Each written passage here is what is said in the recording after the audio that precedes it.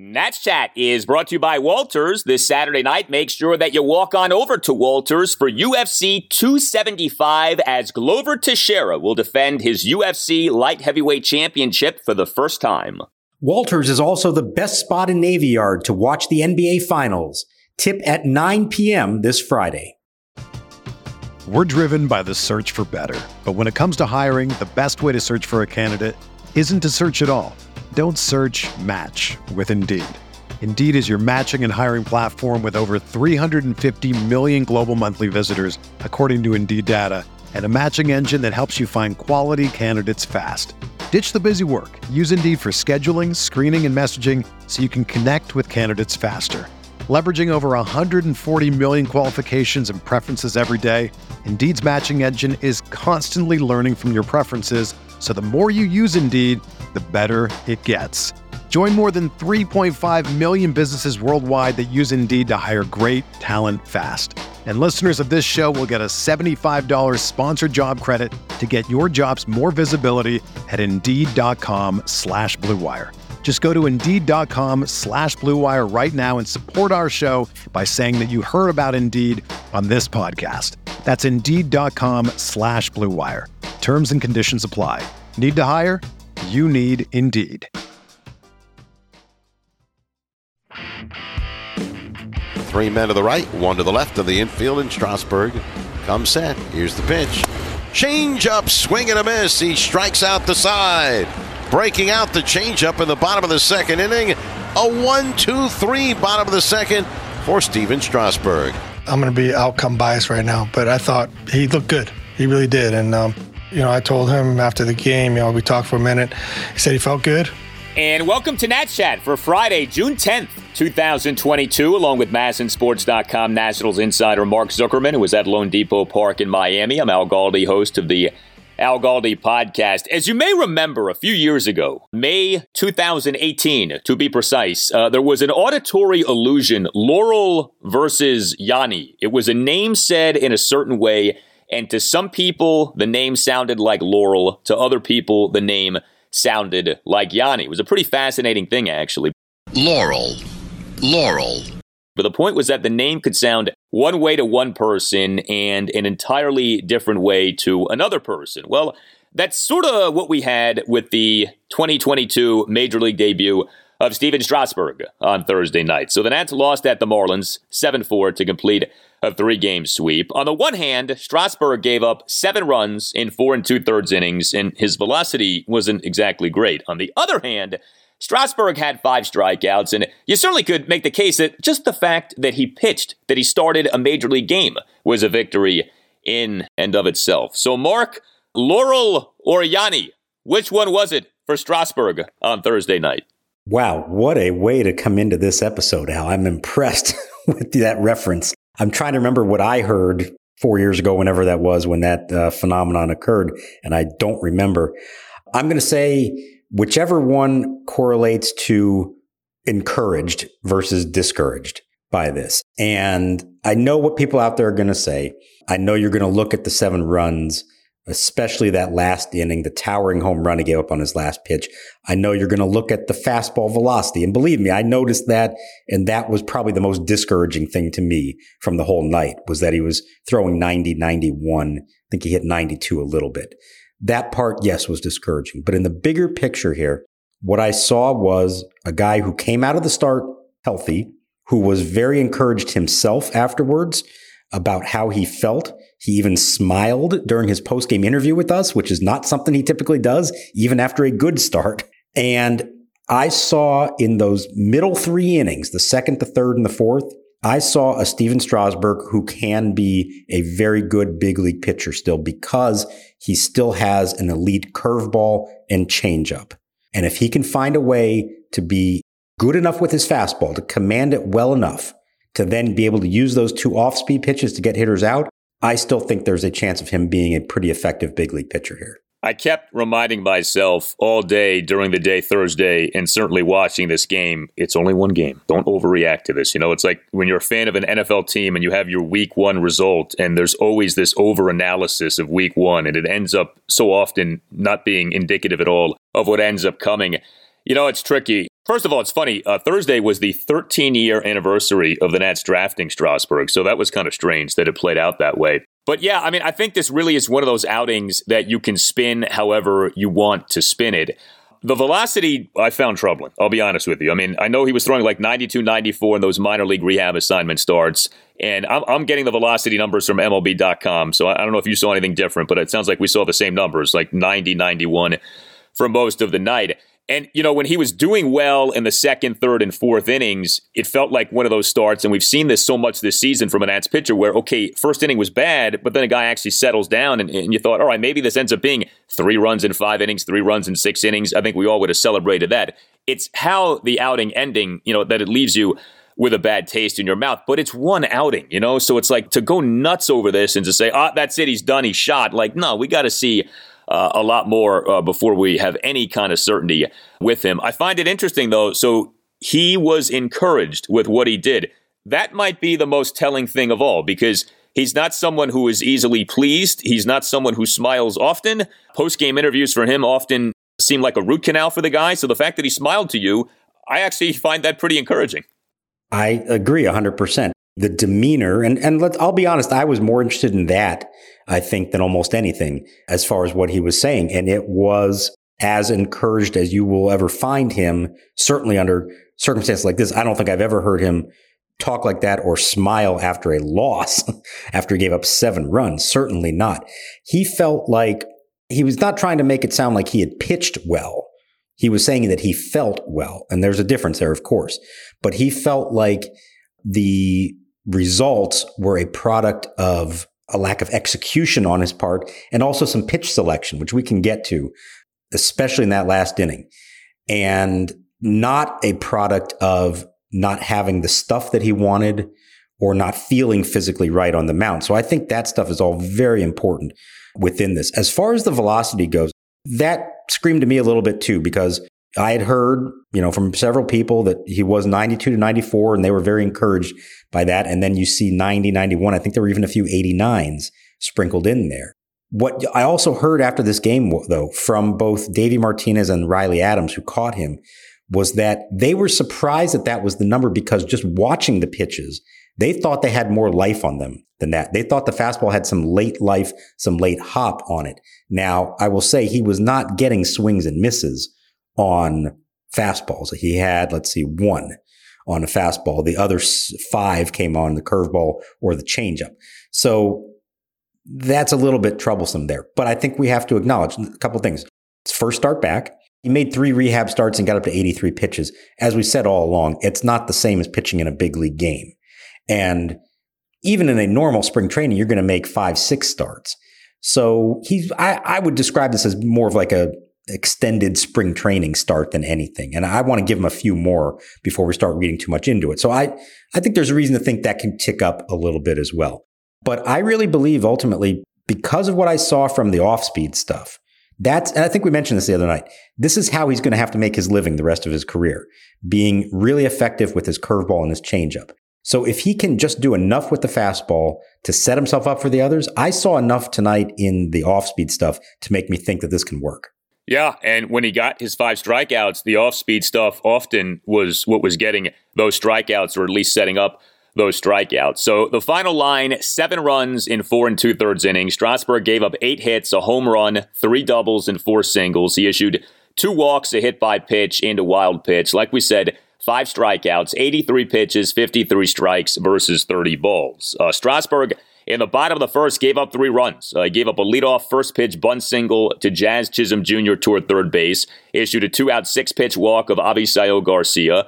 Strasburg gave up a 2-out RBI double to Jesus Sanchez through the right side of the infield for a 1-0 Marlins lead. Strasburg gave up a 2-out 2-run single to John Birdie for a 3-0 Marlins lead. By the way, Victor Robles got charged with a throwing error on that play, even though I didn't think he made that bad of a throw to home plate. I thought that was kind of odd. Anyway, Strasburg then settled down and was good. Scoreless second, scoreless third, scoreless fourth inning. He struck out the side in a perfect bottom of the second, but then things really unraveled in what ended up being a 4-run Marlins fifth. Strasburg gave up a 1-out first pitch bunt single to Jazz Chisholm Jr., gave up a 1-out RBI double to Garrett Cooper. The baseball went off Michael Franco at third base into left field for a 4-2 Marlins lead. Strasburg issued a one-out wild pitch. Strasburg gave up a one-out RBI single to Jesus Aguilar to center field for a 5-2 Marlins lead, and Strasburg had Aguilar down at 1.02. Strasburg gave up a one-out double to Abisail Garcia off the left center field warning track, though Aguilar got thrown out at home plate via a nice relay setup,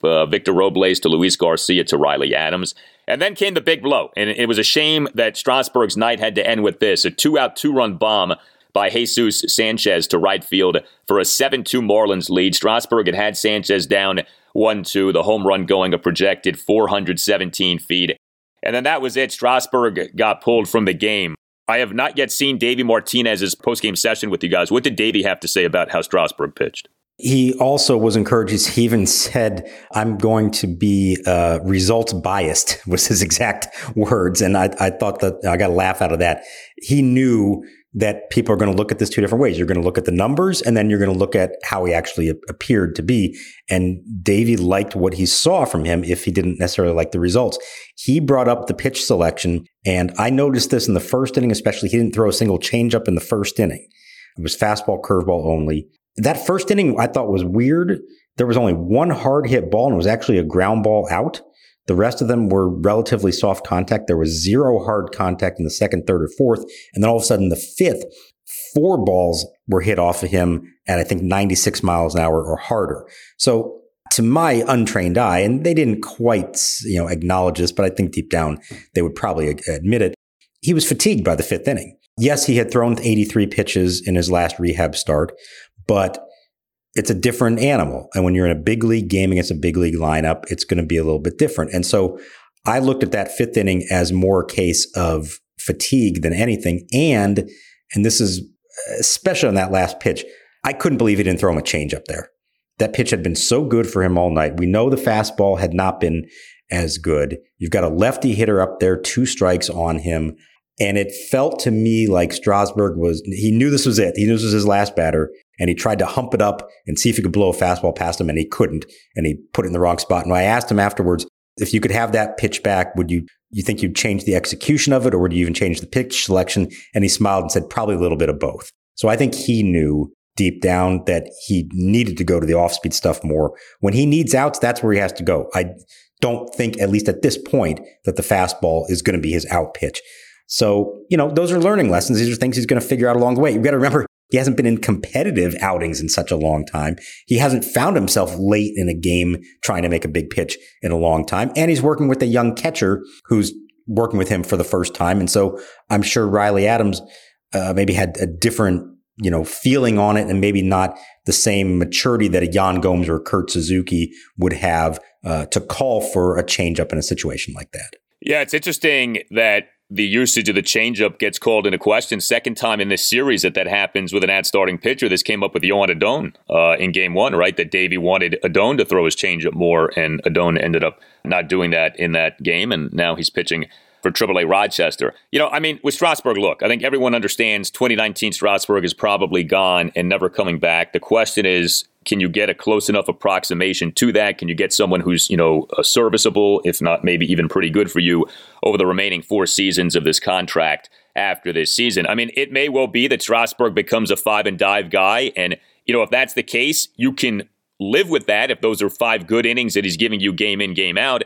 But, we just don't know what is in that arm. And, I think that's why the velocity thing jumps out. But, you mentioned Riley Adams.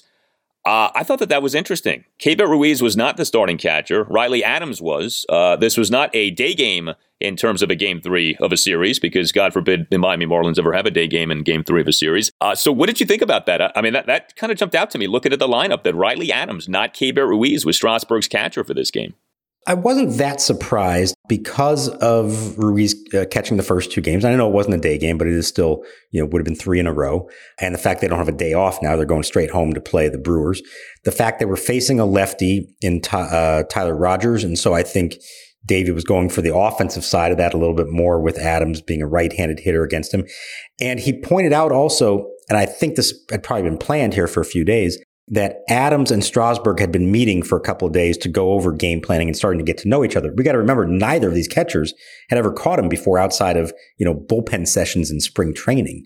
never in any kind of competitive game. So they have to learn him a little bit. And maybe because he wasn't starting the first two games of the series, Adams could actually spend time with Strasburg. I don't know if they were in the dugout together during games, talking things through or not, anything like that. But I got the sense that they had been planning this out and trying to get on the same page for a couple of days in anticipation of it, knowing that he would start. We'll see. I would imagine just because of how important Ruiz is in the long-term picture, he's going to catch Strasburg soon enough, maybe the next start and probably the majority of them. But I also thought it was cool that Riley got to do this one for this reason. He's a San Diego kid, grew up in the area. He grew up watching Steven Strasburg. This is where we are now, where you have teammates of his who grew up watching him. And tonight he got a chance to actually catch him in a game. And you could tell that did mean something to him. I think it made sense for this outing, given the circumstances. I don't know if we'll necessarily see that all the time, though. You can always email us at the Nats Chat Podcast, natschatpodcast@gmail.com. Email from Owen Ranger. Even with an ugly final line, I think that Thursday night was successful. Strasburg had movement on everything and didn't look like he was laboring.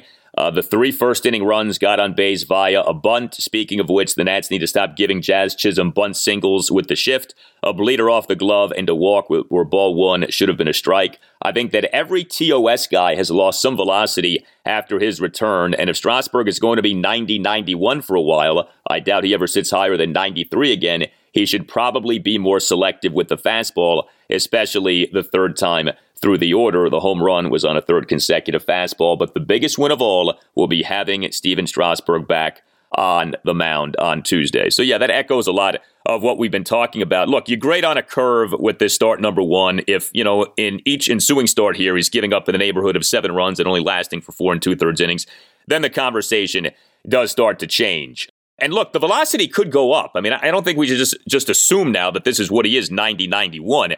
But there is a difference between being 90-91 and 92-94. He was in that 92-94-ish neighborhood before the TOS. So, to get back up to that point, which isn't a great point, but it's something that's meaningful. If you're at 90-91, it's hard to make a living that way in today's MLB. So it'll be interesting to see how he does. But good to have him back. And, I guess the big thing will be, how does he feel on Friday morning and Saturday morning? And, does he do his normal in-between start throwing and things of that nature? I guess that in a lot of ways, that's the biggest test right now, is what happens in the coming days. Right. And I think we said all along, okay, the focus is on just get through this game and come out of it healthy. And then we don't really know anything until we see him come back and pitch 5 days from now, and then 5 days after that, et cetera, et cetera. And I think back to the last 2 years, he would have a good start sprinkled in there. And then 5 days later, he'd come out, and in the second inning, he's doing the whole thing with his arm and not feeling right. So I'm not going to declare anything as far as him being out of the woods or having, just because this was encouraging from a physical standpoint, he's still got a ways to go to prove that he can hold up start to start over the course of weeks and ultimately months. So we're not there yet. This was step 1 in that process. But I do think there were good signs there. I do think that there's reason to think the velocity will go up a little bit. I don't think we're going to get much beyond 92, 93. But I agree. I think there's a difference, 92, 93 versus 90, 91. We'll see. I think he can probably get there. And I think above all else, I mean, look, if they had cut short this outing after the 4th inning, even with the velocity down, I would have said, boy, that was really good. A sort of shaky first inning that had some weird quirks to it, and then some dominance after that. It really was the 5th inning that sort of defined this and turned it from a potentially very encouraging outing to a disappointing one from a results standpoint. And I want to believe that a lot of that had to do with stamina. Give him a chance to build the arm up more to the point that he is approaching 100 pitches on a regular basis. And I think you may see a better close from him in his starts. And if he doesn't, if that does become an issue every time he gets to the 80 pitch mark, all of a sudden he's getting hit hard. Okay, now we got a problem. But for a first outing, I'm not going to read too much into that. I want to see this the second and third time out and see some improvement there.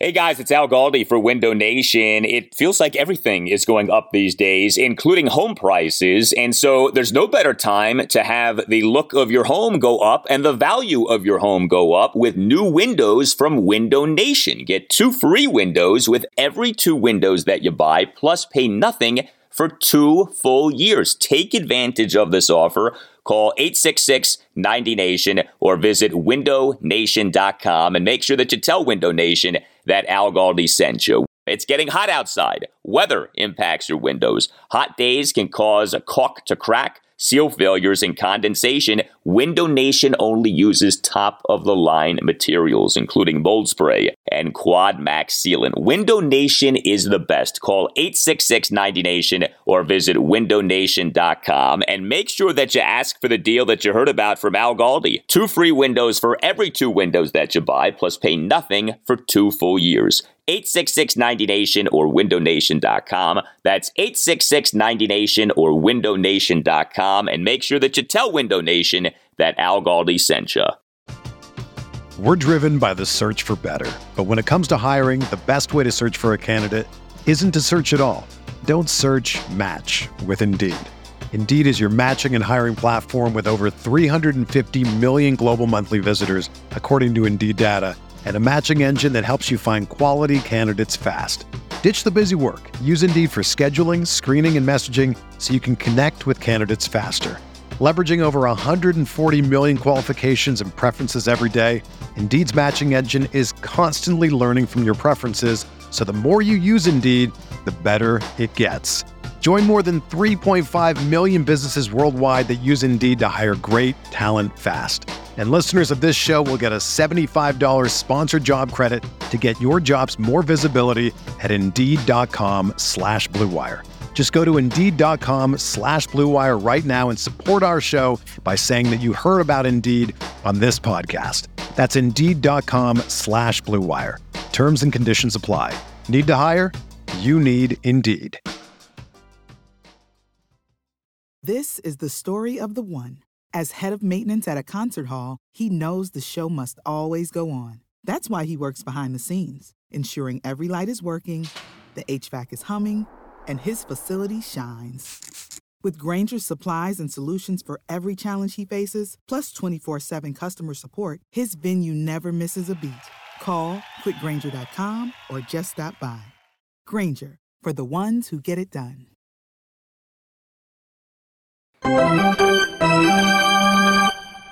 Rogers straddling the rubber now, puts the toe in front. Has the sign, come set.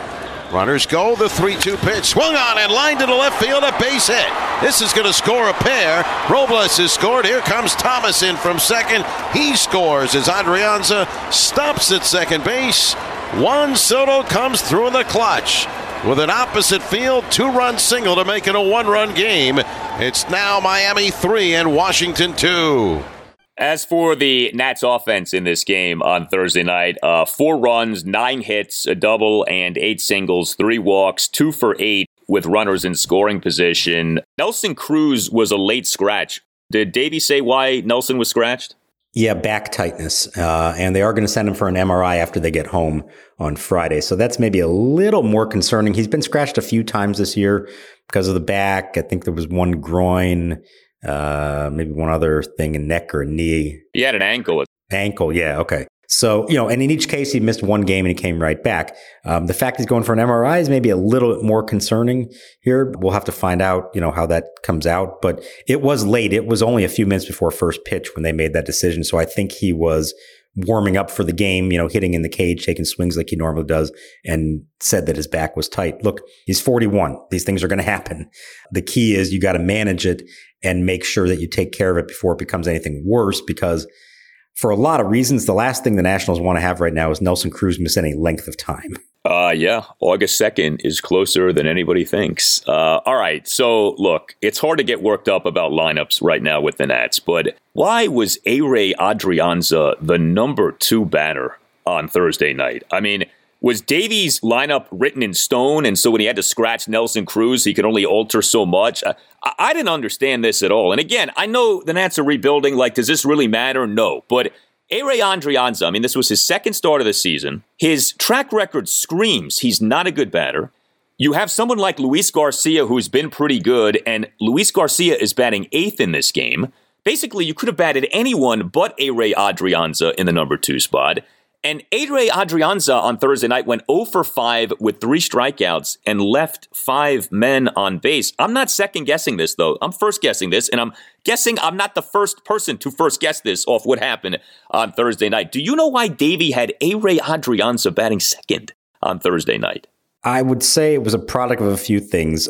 He gave Cesar Hernandez the night off, the first time all year that he's done that. So now you have Adrianza as your starting second baseman. This was already planned before Cruz was scratched, so that didn't impact that at all. Now, you're right, Cruz gets scratched. You could move some more things around, and they didn't do a lot of that.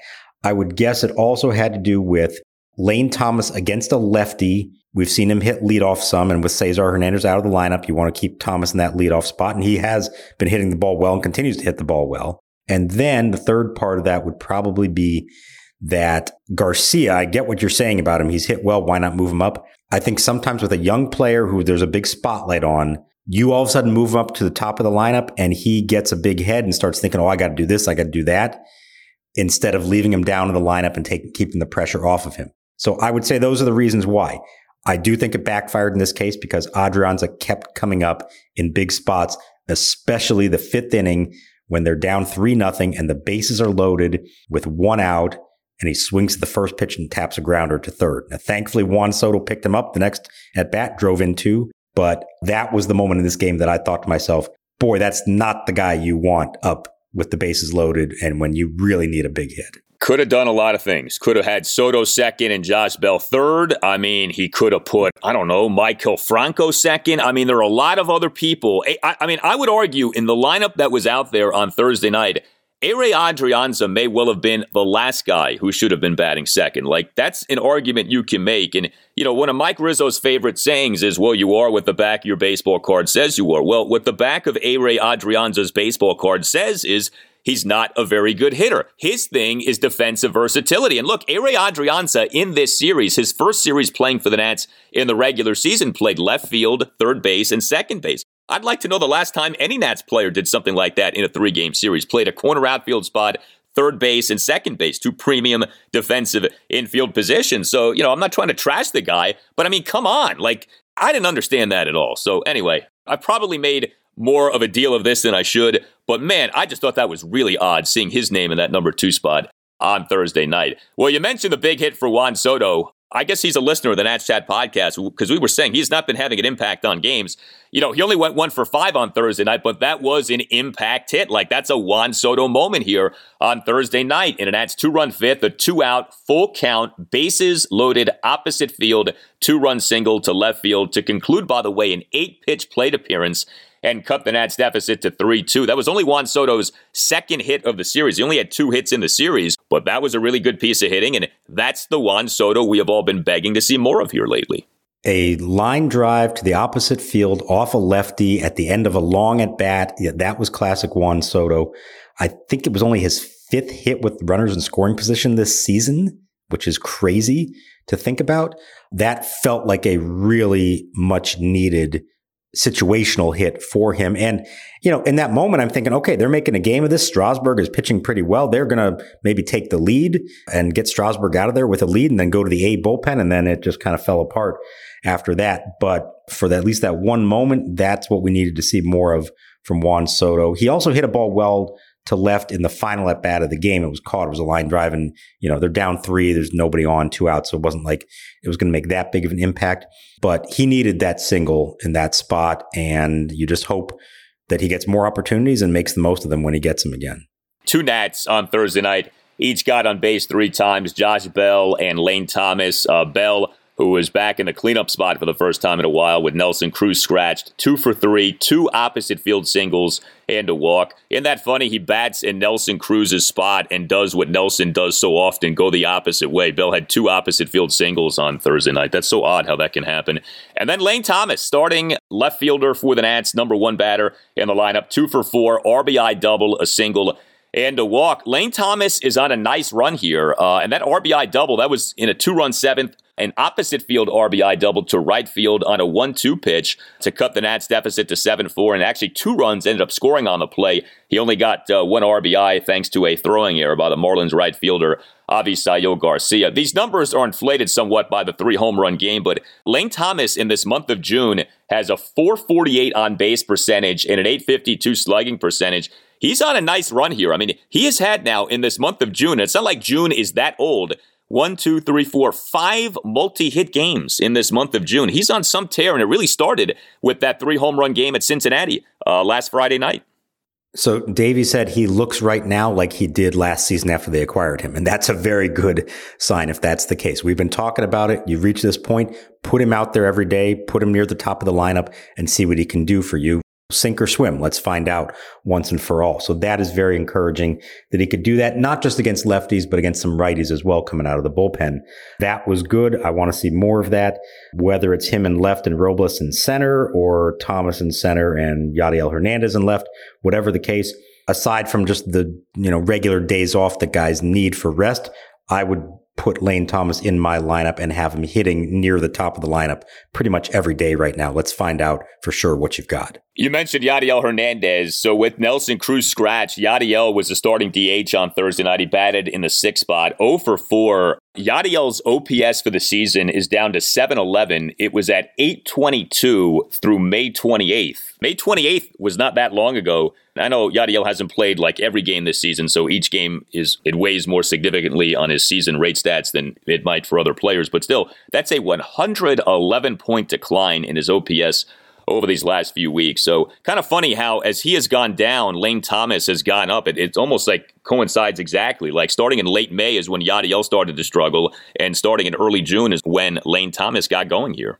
Yeah, the universe is telling us only one of them can be up, one down. It's George having everything go well for him in the opposite episode, and all of a sudden Elaine, everything goes wrong for her, and then Jerry is even Steven. So who's even Steven on this team? Steven Strasburg. Might be, yeah. Although he wasn't so even on Thursday night. He's got to get more even moving forward. Nats bullpen on Thursday night was good. 3 Nats relievers combined for 3 1/3 scoreless innings. Erasmo Ramirez, who I feel like we haven't seen much of lately, 1 1/3 scoreless innings. Jordan Weems, scoreless bottom of the 7th, although he did his best for that inning not to be a scoreless inning. Gave up a single, a walk into wild pitch. And, Paolo Espino came in, and I guess what you have to say for him is a high leverage spot because the Nats were only down by 3 runs. So by Paolo standards, that's like a scoreless game in the 9th inning in October. But Paolo, a perfect bottom of the 8th. The Paolo Espino ERA for the 2022 season now is at 2.03. We are on the doorstep of Paolo having a sub-2 ERA in this 2022 season. Can we please have this man pitch when the Nats have a lead? Is that something that will happen at some point this season? Yes, I'm going to predict that it will happen on this next homestand because I think he's going to start a game, and you would hope that his teammates can give him a lead at some point. He's almost got the sub-2 ERA. He's almost got a sub-1 whip now, 1.013. And I looked it up. It's 26 2/3 innings this year, and he has still yet to pitch in a game that they either led or trailed by fewer than 3 runs. It's crazy. It's crazy. I hear Davey mention it, that he does want to start using him in bigger spots. It hasn't actually happened yet. I do think we're going to see him get a start here at some point because of a doubleheader they have next week.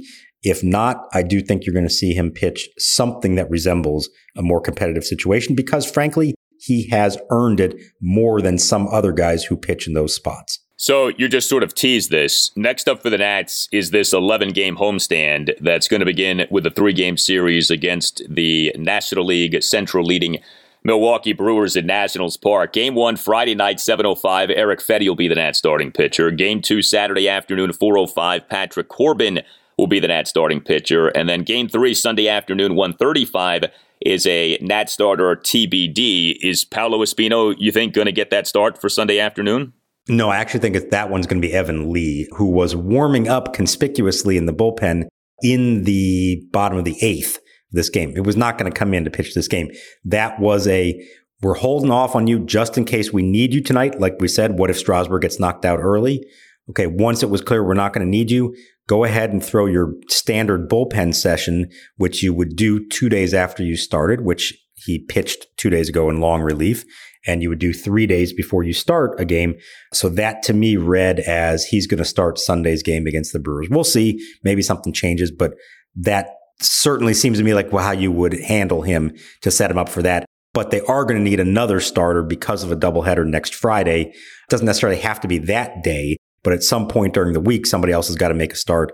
And I got a feeling we may be seeing Paolo Espino get that chance to do it. Yeah, this is some stretch. Like I said, 11-game homestand, 3 games against the Brewers, 3 games against Atlanta, and then 5 games in 4 days against the Philadelphia Phillies next Thursday, June 16th through Sunday, June 19th. That's going to be like an NLDS, Nats Phillies, 5 games in 4 days like that. That's crazy. What we're going to end up having, of course, we'll have the retirement of Ryan Zimmerman's number during that series. You tell us what you think. You can hit us up on Twitter at Nats_chat. You can email the podcast, natschatpodcast@gmail.com, including if you would like to sponsor the Nats Chat Podcast. Email Tim Shovers again, natschatpodcast@gmail.com. We welcome your thoughts on anything that we discuss. So you tell us, Steven Strasburg on Thursday night, Laurel or Yanni? Which one was it for you when it came to Strasburg's 2022 Major League debut? All Nationals radio highlights on Nats Chat are courtesy of 106.7 The Fan. For Mark Zuckerman, I'm Al Galdi. We'll talk to you next time on the Nats Chat Podcast. We're going to leave you with something special. So in the ongoing NCAA Baseball Championship, is Virginia Tech having advanced to the Blacksburg Super Regional? The number 4 Hokies going to be facing Oklahoma in a best-of-3 series in Blacksburg Friday through Sunday, although the game on Sunday may not be needed if the Hokies take the first 2 games of this series. And sending in this report on the Hokies in the Super Regional is a diehard listener of the Nats Chat Podcast, Akul Mehra. He is class of 2021 from Virginia Tech, and he took the time to submit this report. So first of all, we say thank you, Akul. This is very cool of you to do. We appreciate your help, and we say go Hokies this weekend against Boomer Sooner. And we'll talk to you next time on the Nats Chat Podcast. Hey Tim, Al, and Mark. Here is a brief background of Virginia Tech baseball this season and what to expect for the Blacksburg Super Regional this weekend. This season, Virginia Tech started out 0-4 in ACC play and finished with a record of 19-9, winning their last 9 ACC series of the season. Currently, they are ranked number 4 in the country and were actually number 2 at one point this season, behind just Tennessee until they lost to North Carolina in the ACC Championship Tournament. They are currently 44-12. Hokies head coach John Sheff actually coached at the University of Maryland from 2013 to 2017 and has been at Virginia Tech since then. He did well at Maryland, taking them to 2 super regionals and had an overall record of 179 and 120. Coach Sheff's first couple years at VT were rough, as he went 21-33 and 26-27 with horrendous ACC records of 8-22 and 9-21 respectively. They started out really hot in 2021, but cooled off as the season went on. And for that reason, there were very low expectations for 2022 and were predicted to finish dead last in the ACC this season. Now they're nationally ranked in the top 5. This season, Virginia Tech made the NCAA Regionals for the first time since 2013, one of the longest droughts in the powerhouse ACC. As the hosts, they knocked off Wright State and Columbia twice to get to the Super Regionals. Back in 2013, when they last made the Regionals, VT was eliminated at home by Oklahoma, which is exactly who they get to face off against this weekend in Blacksburg. I'm sure they'll be looking to get some revenge. For Virginia Tech, sophomore Griffin Green and freshman Drew Hackenberg have been the starting pitchers for the Hokies for games 1 and 2 of almost every series this season. Their Game 3 starter has varied throughout the season. Green is 7-2 with a 4.52 ERA in 15 starts, and Hackenberg is 10-2 with a 3.1 ERA across 15 starts. They're a phenomenal 1-2 punch. The Hokies' batting lineup is straight up offensive, no pun intended. Their top 3 of Nick Biddison, Gavin Cross, and Tanner Schobel might be the best top 3 in the country. Biddison is hitting .353 with a .420 on-base percentage and a .523 slugging percentage. He's hit 12 home runs and driven in 45. Cross is batting .335, on base of .416, and slugging .610. He himself has 16 home runs and 48 RBIs to go along with his 1.260 OPS. Gavin Cross is the number 9 ranked 2022 draft prospect per MLB.com. Lastly, Tanner Schobel is hitting .373 with an on-base of .412 and a slugging of .580. 18 home runs and a whopping 73 RBIs this season. I think you can guess who he's been driving in. I could do this with every hitter in the lineup, but that top 3 is special, and I thought it was worth highlighting. I want to give a quick shout out to Hokies first baseman Lucas Donlin, who I played Little League with and against in Great Falls Little League in Northern Virginia growing up. And Game 1 of the Blacksburg Super Regional between Virginia Tech and Oklahoma kicks off Friday at 3 p.m. Game 2 is at noon on Saturday, and Game 3, if necessary, will be played sometime on Sunday. The winner of this 3-game series advances to the College World Series. Keep up the great work on the podcast, and thanks for the opportunity to talk about the Hokies.